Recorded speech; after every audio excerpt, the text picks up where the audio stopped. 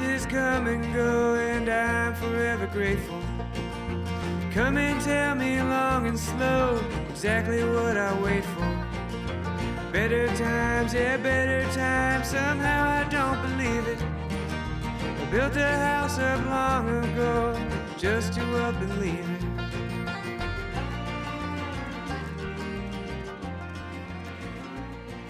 Pheasants Forever and Quail Forever are proud to be a part of a brand new coalition, Kansans for Conservation, or here it is, folks, the brand new acronym in conservation, KFC. Yes, you can remember that one. Not Kentucky Fried Chicken any longer. Kansans for Conservation.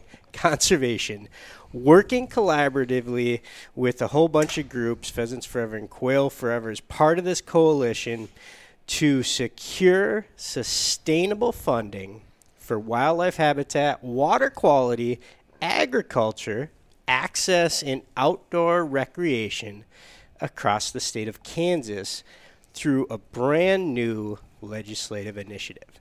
Joining me on today's episode of On the Wing podcast to talk about this exciting and critically important new initiative are Ariel Wiegard, Pheasants Forever and Quail Forever's Vice President of Government Affairs, who is just on another podcast with me, and Jordan Martinchich, who is on, I got it, I nailed it, didn't I? When were you last on? Like a year, right? I think it was about a year ago, and that was an episode with Jim Millencipher from the Kansas Ringneck Classic. Glad to be back, and glad you've been practicing my last name. I don't remember, because I think this is episode 249 or 250. Did I butcher your last name before? No, you were close. And I was 15 before I learned how to pronounce it correctly. So I know. I remember grace. You talked about it. Well, I've been with PF almost 15 years now, so you should know how to say it by now, Bob. I should. Well, so your title, to properly finish the introduction, Vice President of Development and a Kansas native, and you pronounce it Martinchich. Correct. And I was thinking about this with you, Ariel. And I was like, I've never asked you exactly how to pronounce your name. And I hear Marilyn pronounce it Ariel, and I pronounce it Ariel. And then I didn't even get to your last name. Like, how do you pronounce your first and last name? My parents pronounce my first name Ariel, so you have it right. Okay. But Ariel is fine. I won't hold it against our CEO for mispronouncing that. Well, she probably didn't know either, right? Like, do you go with the Disney version or the non-Disney Disney version? Okay. But not the Sebastian version. He's got that, Caribbean accent or Caribbean accent, depending. Right. Tomato, tomato, potato, potato. Yeah, that could screw with the pronunciation. And then last name is my husband's family. It's Dutch German. It's Wiegard. Okay. So I got that right, all right, too. Oh, well, I didn't put that. You don't need to put the German flair on it. Robert Saint-Pierre. Ariel Wiegard. I like it. Yeah? I'm not even going to try it, Jordan. I don't know a Slovenian accent, Bob, so. Oh, I've let this go off the rails instantly. Already. Yeah, well, what We haven't else? even gotten started. What would you expect? Just for folks that didn't hear each of you on previous episodes of the podcast, Jordan, let's start with you. Just a little bit of background. You mentioned you've been working for the organization 15 years. I mentioned you're a Kansas native. Fill in some gaps there, like where you grew up, where you went to school, kind of your background. Sure. Well, there are a few gaps. As you mentioned, I am a Kansas native, have lived in Kansas pretty much all of my life. Currently live in Overland Park, Kansas, which is a suburb of Kansas City. Thinking about when this episode is going to air, hopefully the Chiefs will still be reigning Super Bowl champions at this point. Okay, folks, there's your NFL mention at 4 minutes and 15 seconds. I'm married to a wonderful woman, Denise. We have a son, Graham. We are an English setter family, which is really important to highlight. You're outnumbered on this episode. I know, but I've got to represent the pretty dogs, right? I somewhat take offense to that. Well, not that yours aren't pretty. It's just that setters are a little prettier, Okay. maybe. Yeah, we wouldn't consider ours ugly dogs, would we, Ariel? Oh, no, absolutely not. No, they're not like the wire hairs, right? Exactly. They take great pride in being called ugly dogs. They do. They do. As you mentioned, I'm Vice President of Development. I've been with the organization for 15 years. Started out actually in a volunteer capacity with one of our local chapters. Eventually started working in the chapter services function of the organization, and then jumped into development, where it's just been awesome to work with our donors across the country to help them make a difference for our upland wildlife conservation mission. And that's still what I do today, working on the philanthropic arm of the organization. And from an education standpoint, proudly, I just recently completed an executive MBA over the summer at Rockhurst University and learned a lot in that education journey that is helping me help this organization continue to be successful. Congratulations. Thank you. What's the most memorable thing you learned in your executive MBA? There was a lot. It's hard to try and pick one thing. I learned a lot from my classmates in the cohort who were all, executive type professional folks. The thing that I think I learned most, personally on the journey was to trust myself and just, be confident in my abilities. There was a pretty significant leadership track to that, and they really put you in a position to get comfortable being uncomfortable.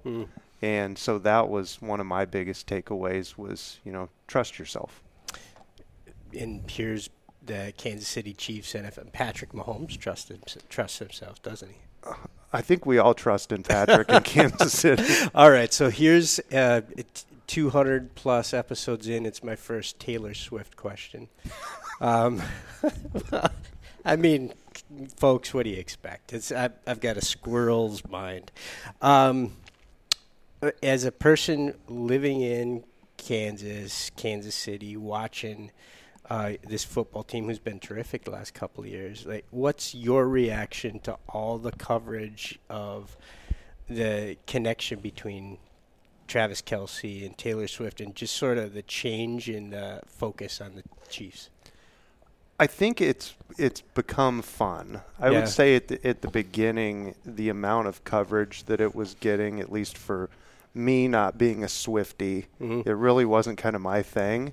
But it's kind of plateaued and leveled off, and so it's a fun dynamic now. It's like, is Taylor going to be at the game? And it's fun to see her in the box, enthusiastic with about it, family of the other players and rooting on the team.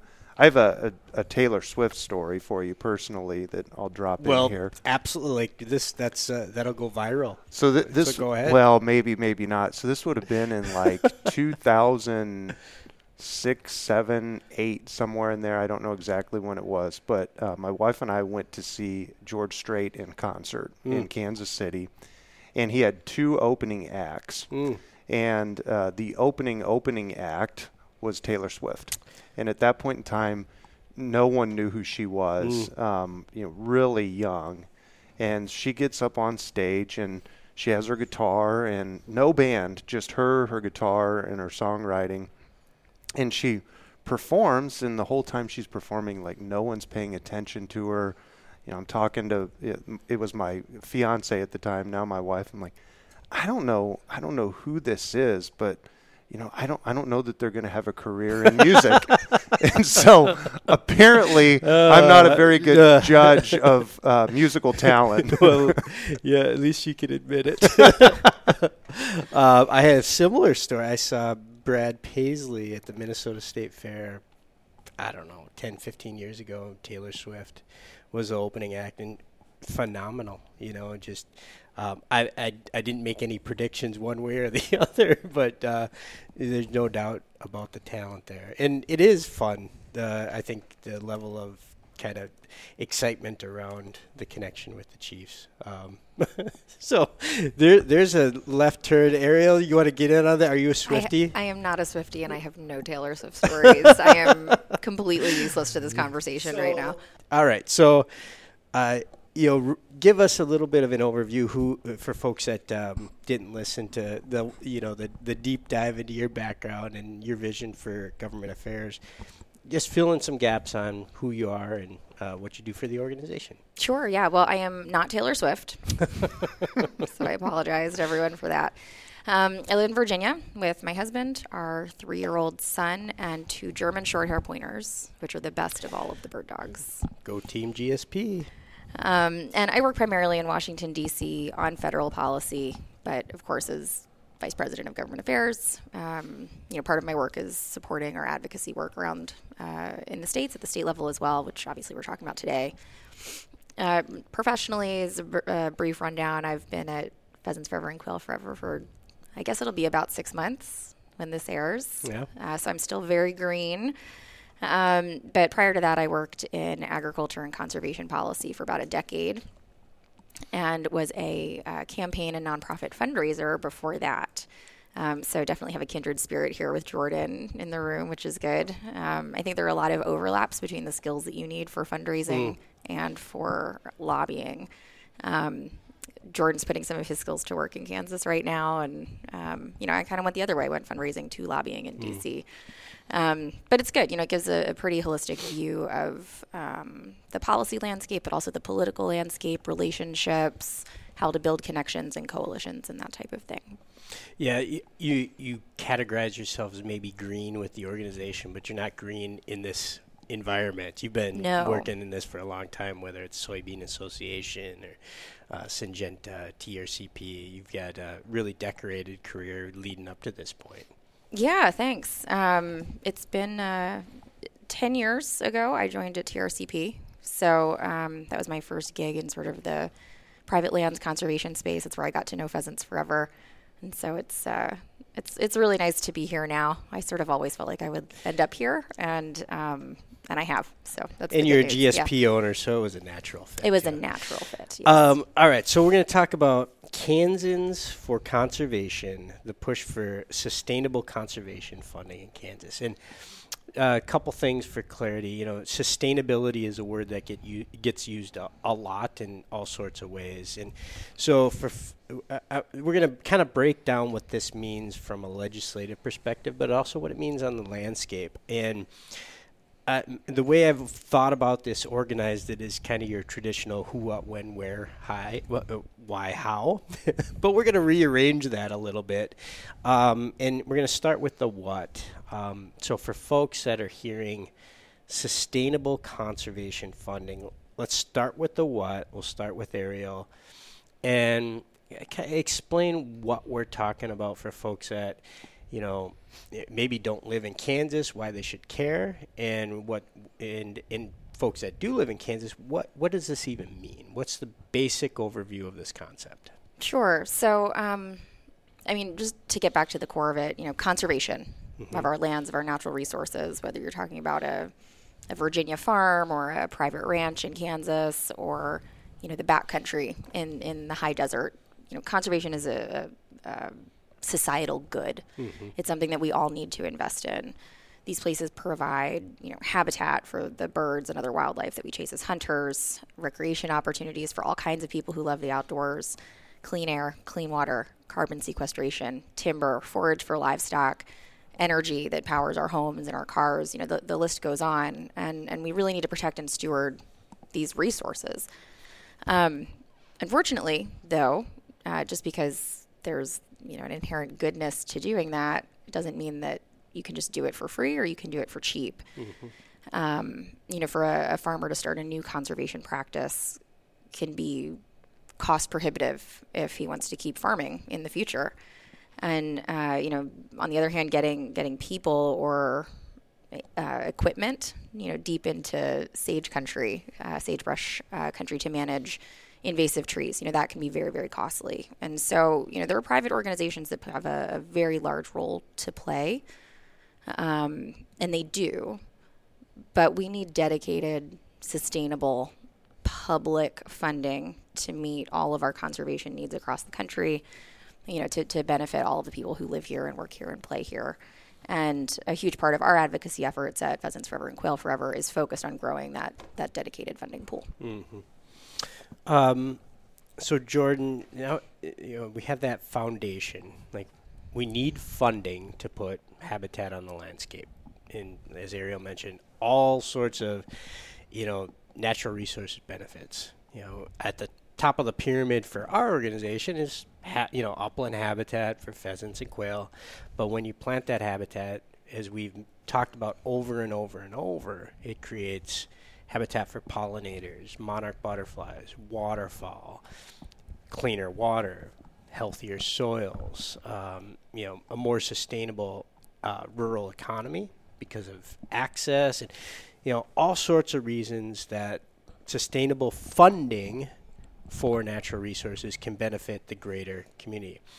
So now the complication always comes into how do we make that happen? Because it's mom and apple pie, the concept, right? It's like, well, shit, yeah. Like, why wouldn't we want cleaner water, more habit, right? Like, yeah. Who's against that?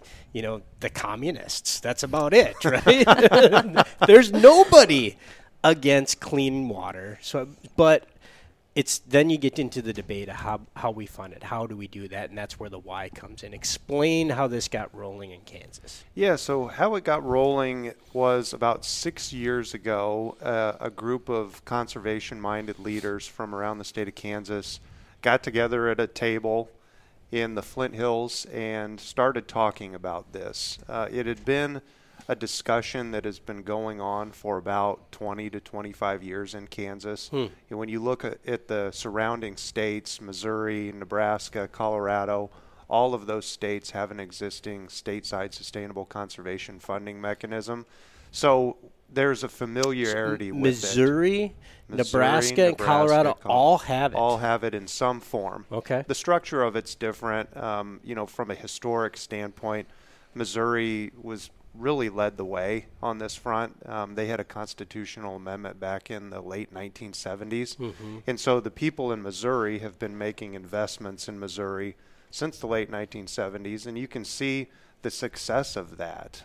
They have great opportunities for people to go out and enjoy the outdoors across the state of Missouri. Their facilities are great. Their parks are awesome, and it's really a testament to what this can do for a state and the people within that state. So as you're 6 years ago, this concept starts bubbling with a group, and they start talking about why.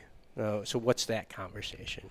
So, when you think about the why, there's any number of things you could look at. Obviously, from a Pheasants Forever and Quail Forever standpoint, the decline of grasslands, the decline of pheasant populations, the decline of bobwhite quail as a result of losing grasslands across the state is a priority for our mission and our organization. It's a priority for me as a pheasant and quail hunter. But then, in addition to that, all the benefits that grasslands provide, some of which have already been mentioned: clean water, carbon sequestration, protecting our reservoirs, our riparian areas, providing opportunities for outdoor recreation.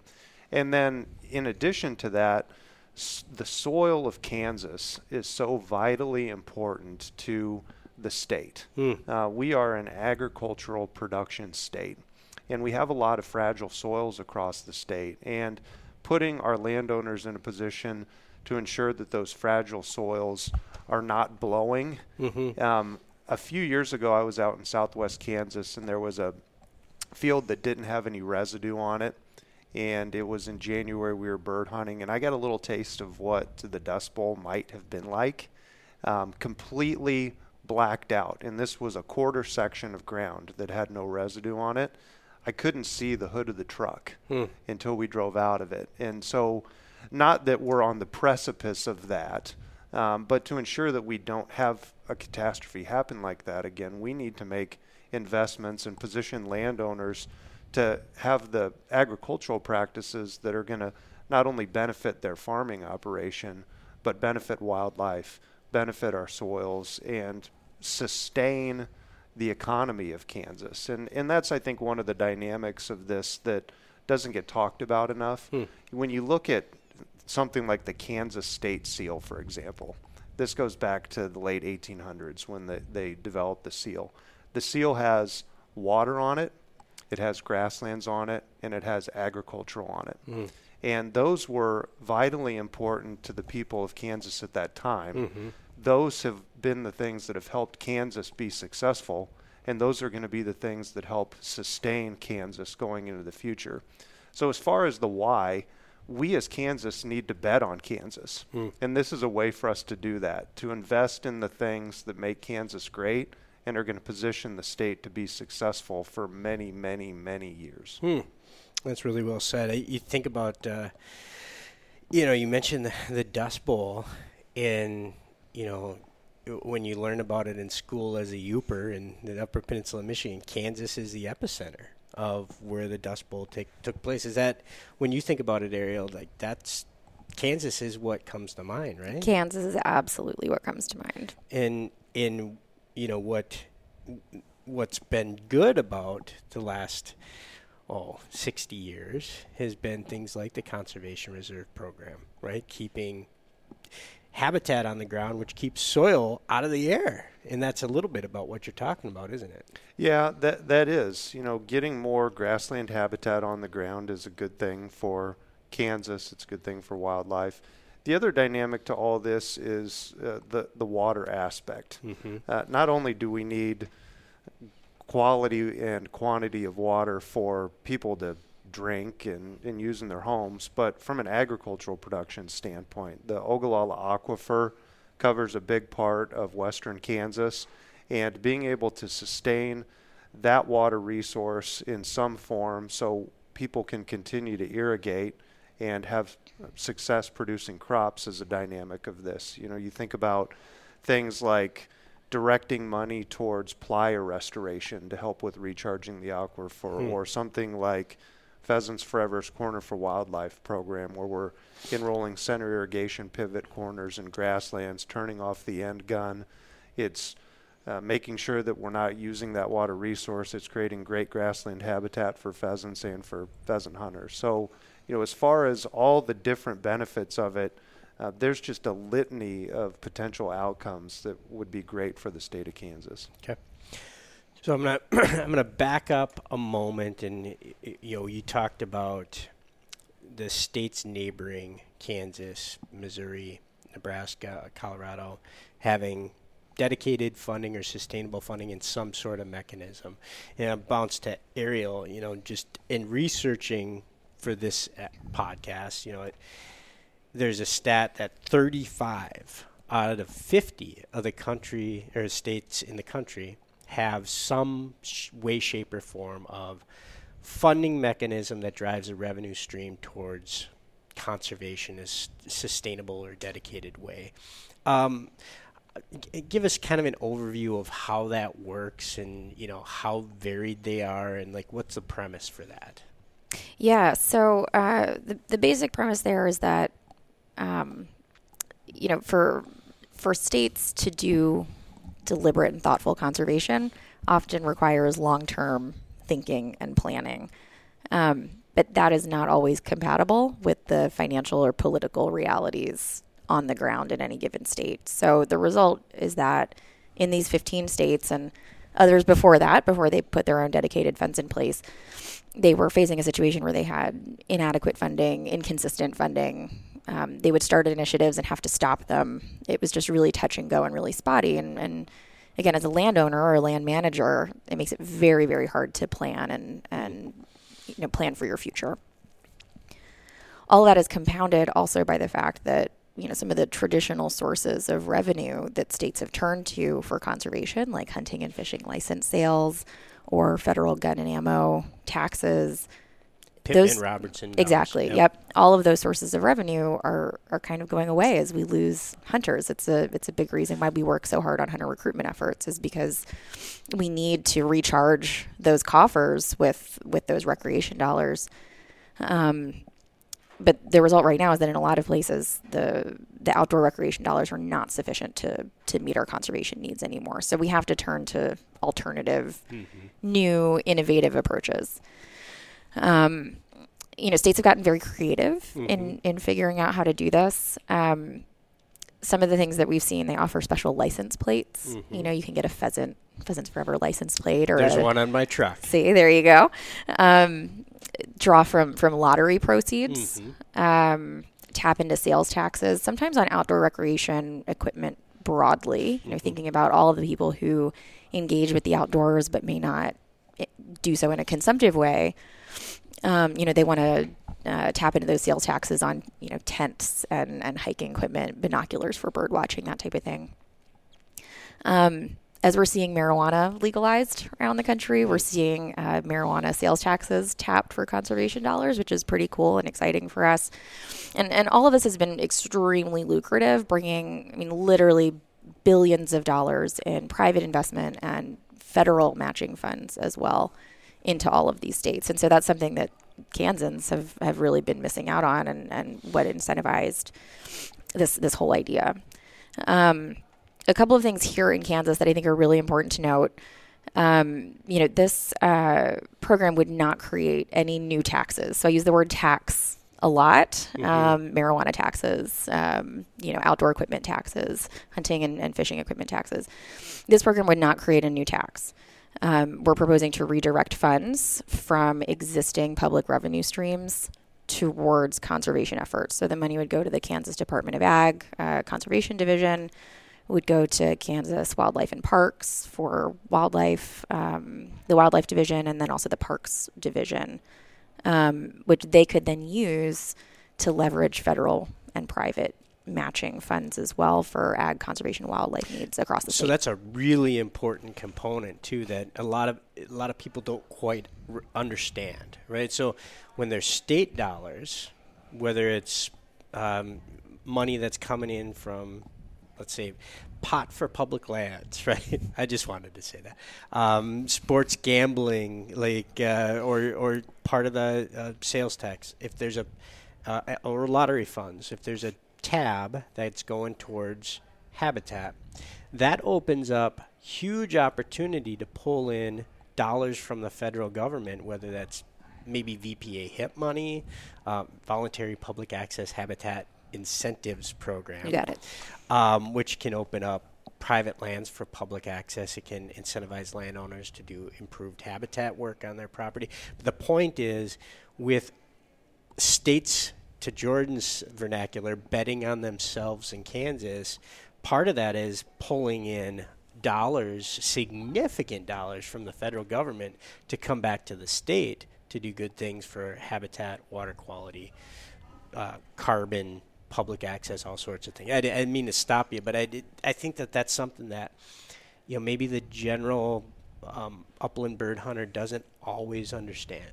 Yeah, absolutely. It's critical and something that, as I already mentioned, as Jordan alluded to, Kansas has been missing out on.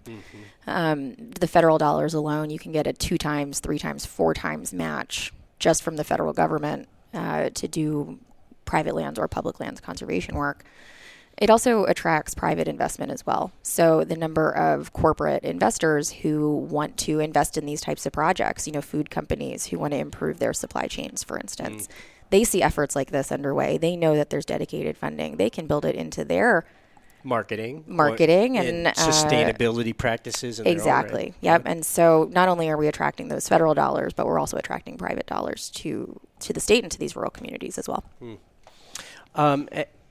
Tell us about the timeline right now in Kansas. Are the revenue streams identified, or is that where we are? We're sort of figuring out how it's going to look like on a bill.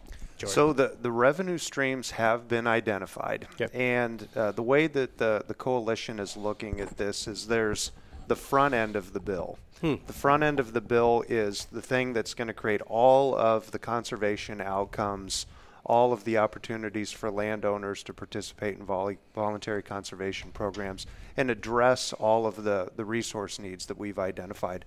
Our priority is the front end of the bill. We've identified a need for about $63 million a year, and we have identified potential funding streams. One would be the Kansas Lottery. One would be redirecting the stateside excise tax on outdoor equipment, hunting and fishing gear, and directing that towards conservation. It's historically gone into the general fund. And then we've identified a couple of other pools where we're cobbling the funds together. And as Ariel mentioned, this does not create a new financial obligation for the people of Kansas. So the front end of the bill is what's important. The legislators, if they value the front end of the bill, wherever the money comes from on an annual basis, it doesn't particularly matter to the people that are involved in driving this forward. We want to create the conservation outcomes. It's been 6 years in the making, as you've mentioned, and I'm happy to report that we had a bill that was introduced in the House this past week. Oh, wow. The bill number is House Bill 2541. Rep. Blex introduced it, and we actually had a hearing on January 22nd in the House Ag and Natural Resources Committee. The cool part about the hearing was it aligned with Kansans for Conservation's Day at the Capitol. We had Pheasants Forever and Quail Forever represented there. Some of our volunteers and donors came in to participate in that. And then there were 80 people total from a diverse group of stakeholders from across the coalition. So there were people there representing Kansas corn growers. There were people there representing Ducks Unlimited, the Nature Conservancy, the Kansas Ringneck Classic, and on and on and on. The coalition itself, we have over 34 entities that are participating as active coalition members. And again, it's a really diverse group. We've got agricultural represented. Kansas Farm Bureau is involved in this. I mentioned the grower group, Kansas Corn, Kansas Wheat Growers, Kansas Soybean Association, private sector investment from General Mills. We have utility companies that are part of the coalition. And we're let me just stop you there just for a second. So it's real intuitive that an organization like Pheasants Forever and Quail Forever would be a part of Kansans for Conservation. KFC, folks. Right? I mean, like, yeah, no kidding, right? But you've mentioned a whole bunch of agriculture-oriented groups. Say a couple of them again. Kansas Corn, Kansas Wheat Growers, and Kansas Soybean. And you some commodity corporations. You mentioned General Mills. General Mills. They're all supportive of this concept. Give us the elevator speech as to why. I think the why gets back to what I mentioned earlier, Kansas making investments in Kansas. All of them understand the need for us to have sustainable natural resources, specifically water. Water is a big topic in Kansas. It has been a long time, and it will continue to be a huge topic. Right. So what are the actions we can take as Kansas to ensure that we have sustainable water supplies that can help supply the people in our urban areas with water resources, provide places for people to go recreate on if they're into going fishing or water skiing or whatever it is. Right. And then again, the agricultural community's reliance on water is paramount to the state of Kansas. So you think about a utility like Evergy, for example. They don't just charge the people who need their electricity the money and do nothing with it. They have to make sure that they can sustain their operation to provide reliable power supplies. Right. And then you start thinking about, okay, well, how do they do that? Well, we have a couple of coal-fired power plants in the state of Kansas. We have one nuclear power plant in the state of Kansas. All of those require water to produce electricity. So if you want to go into your office or your bedroom at night and turn the light on, in Kansas we need water to provide that resource.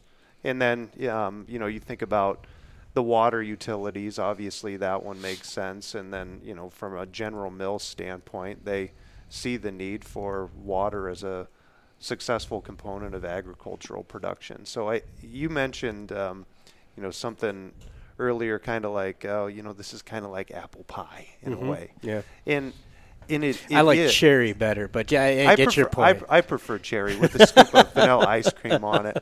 So it's like cherry pie. It's like cherry pie.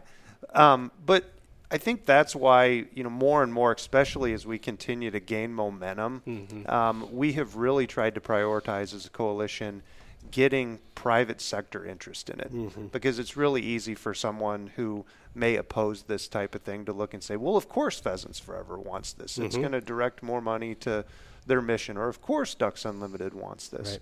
But when you have the Farm Bureau, the growers groups, private sector investment in it, that really helps us make a strong case that the people of Kansas as a whole are invested in this concept. Yeah, the other thing you think about, just one layer beyond this too, like, yeah, it need water to produce power, need water, clean water for, water utility. The one layer beyond that is they need employees, and they need people that enjoy living in Kansas, the quality of life. And part of that is having wild places and public access and places to fish and places to see birds. And that's part of what this is doing at a deeper level too. Definitely. I mean, especially post-COVID, we saw how many people migrated from major metropolitan areas and are working remotely, and they're choosing the places that they live based on their ability to recreate in the outdoors and have a good quality of life. And this will create quality of life outcomes for all Kansans and for future generations of Kansans. Yeah. Yeah. Can I just follow up on something that Jordan mentioned, or just on the coalition piece that Jordan mentioned? Something that comes up often when you say conservation, in parts of the country that are really dominated by private lands, is that people get worried that this, that, or the other initiative is going to be a land grab, right? They think that the money is exclusively going to be used for, taking private lands and turning them public and stealing land from farmers and ranchers. I want to point out, the breadth of the coalition here and the inclusion of the farm groups, I think, is a really strong indicator that nothing about this proposal is forcing conservation on anyone, right? This is just helping, to provide incentives to farmers and ranchers who already want to do this work but find it cost prohibitive. We're working, as Jordan mentioned, with a lot of the commodity groups at the Kansas Farm Bureau, to make sure that their members as well know that the bulk of the funding is going to be used to incentivize them, to help them achieve their natural resource, goals for their operation, to voluntarily incorporate more conservation, more habitat, more hunting access into what they're already doing on the farm. It's going to make their operations more successful, creates a win-win-win scenario for farmers, ranchers, hunters, rural communities across the state. There's a great quote from Aldo Leopold about, and I'm going to butcher the exact quote, but it's along the lines of, if the private landowner is not incentivized to do great things for wildlife habitat and conservation, if they're not incentivized financially, it's not going to happen. It's got to be voluntary, and it's got to be lucrative enough to be a viable option to improve that habitat on that property, and the private landowner has to look at it and say, oh yeah, this makes dollars and cents. Leopold didn't say it exactly like that, but that's sort of the thrust of what he said back in the 60s in the Sand County Almanac, and it's really still true today. Absolutely. The bulk of this is to be used for voluntary, incentive-based conservation. Go ahead, Jordan. One other thing I wanted to mention, I don't want to get too much into the weeds on the mechanics of how the bill is structured, but I think this is an important thing to emphasize. So Ariel mentioned it earlier. The vision for this is that it would create a state conservation fund, and then resources would be directed to Kansas Wildlife and Parks for wildlife practices, fishery practices, parks practices, and then the other 50% would go to Department of Ag, Division of Conservation. What we're proposing is not that those entities just get blank checks.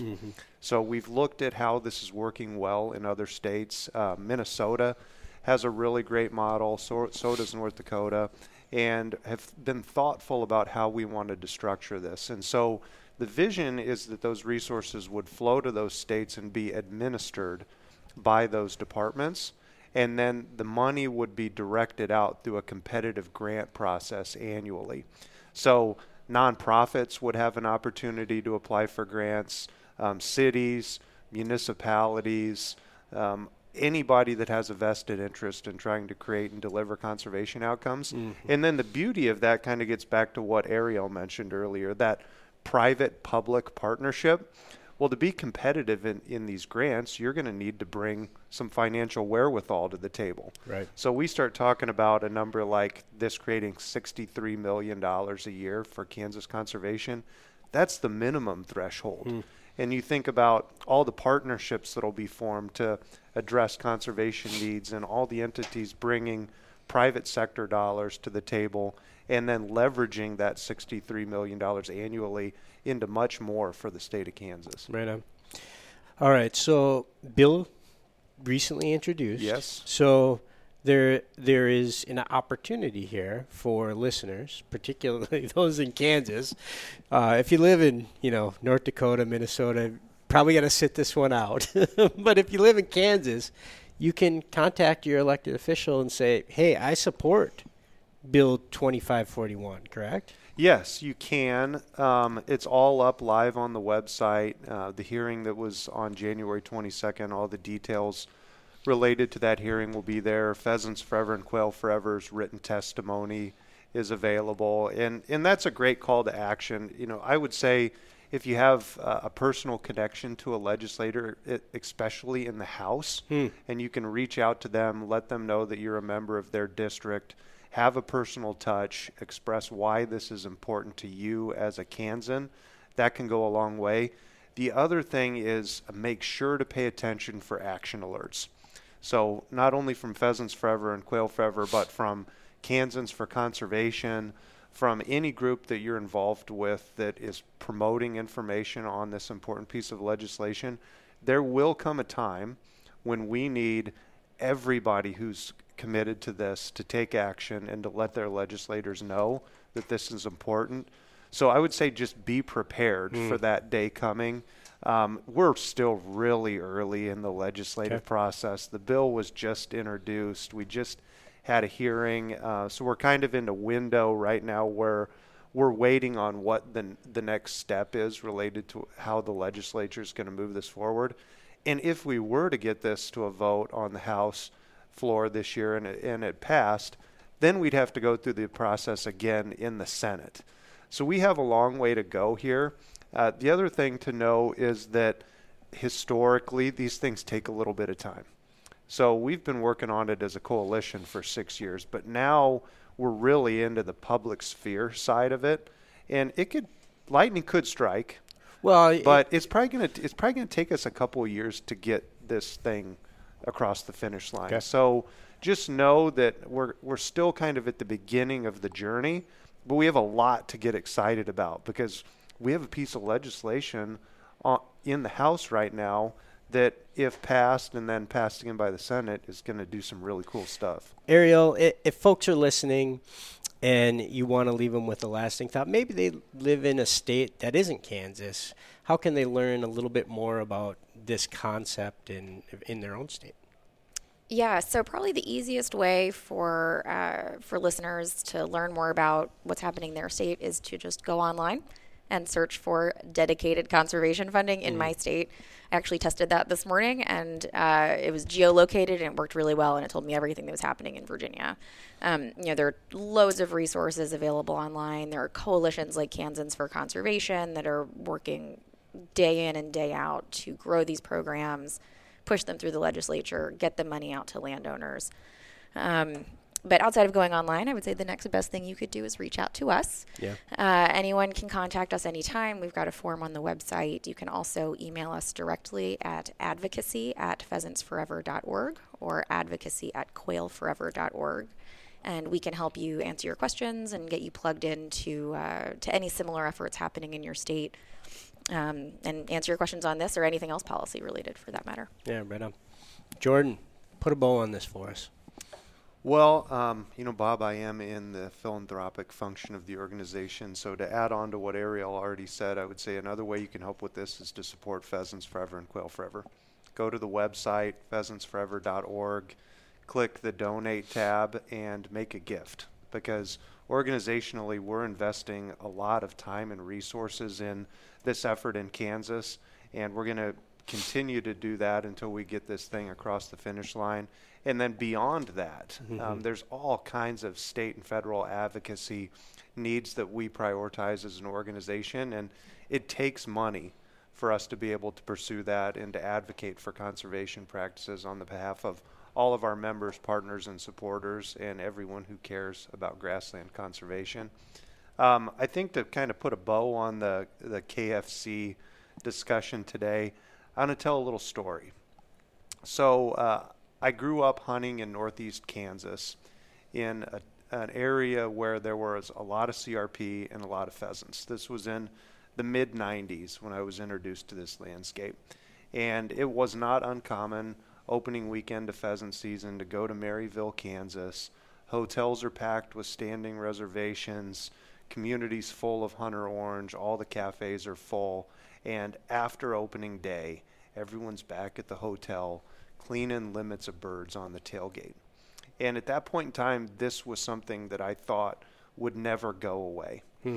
And I still hunt that same landscape. In fact, I took my son up there after Thanksgiving. And there is no CRP on the landscape anymore. And there are no pheasants. We saw one hen pheasant the entire day that we hunted.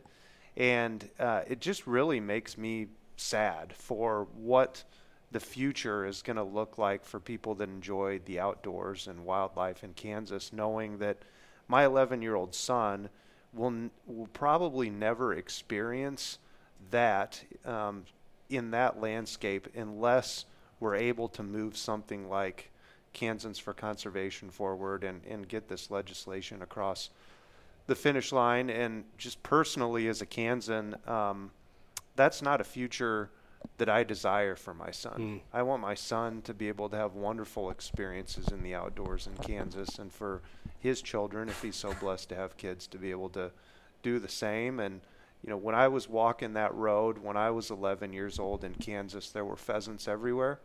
And when he's walking that road after Thanksgiving, there are no pheasants left in that landscape, and it's a sad thing. It's a sad thing, but it's a great story for why the organization exists and why this is incredibly exciting. Kudos to everybody in Kansas that's moving this concept forward. I've witnessed it firsthand. Similar concept in Minnesota, and it's an absolute gem to have dedicated funding for conservation here in the state of Minnesota. It's cleaning our waters. It's creating habitat for all sorts of birds we cherish, all sorts of wildlife we cherish, and it's something that's a gem that I'm super proud of, and I hope 1 year, 2 years from now, Kansans can be super proud of the investment they've made in themselves through Kansans for Conservation. So, folks, check it out online. It's House Bill, Kansas House Bill 2541. Representative Blex. Thank you very much for introducing it. That is a huge move, getting it in front of the legislature and moving. So check it out, folks. If you are listening in Kansas, please contact your elected officials and let them know you support sustainable conservation funding in the state of Kansas. I'm Bob St. Pierre, reminding you to always follow the dog. Something good will rise. Thanks, folks.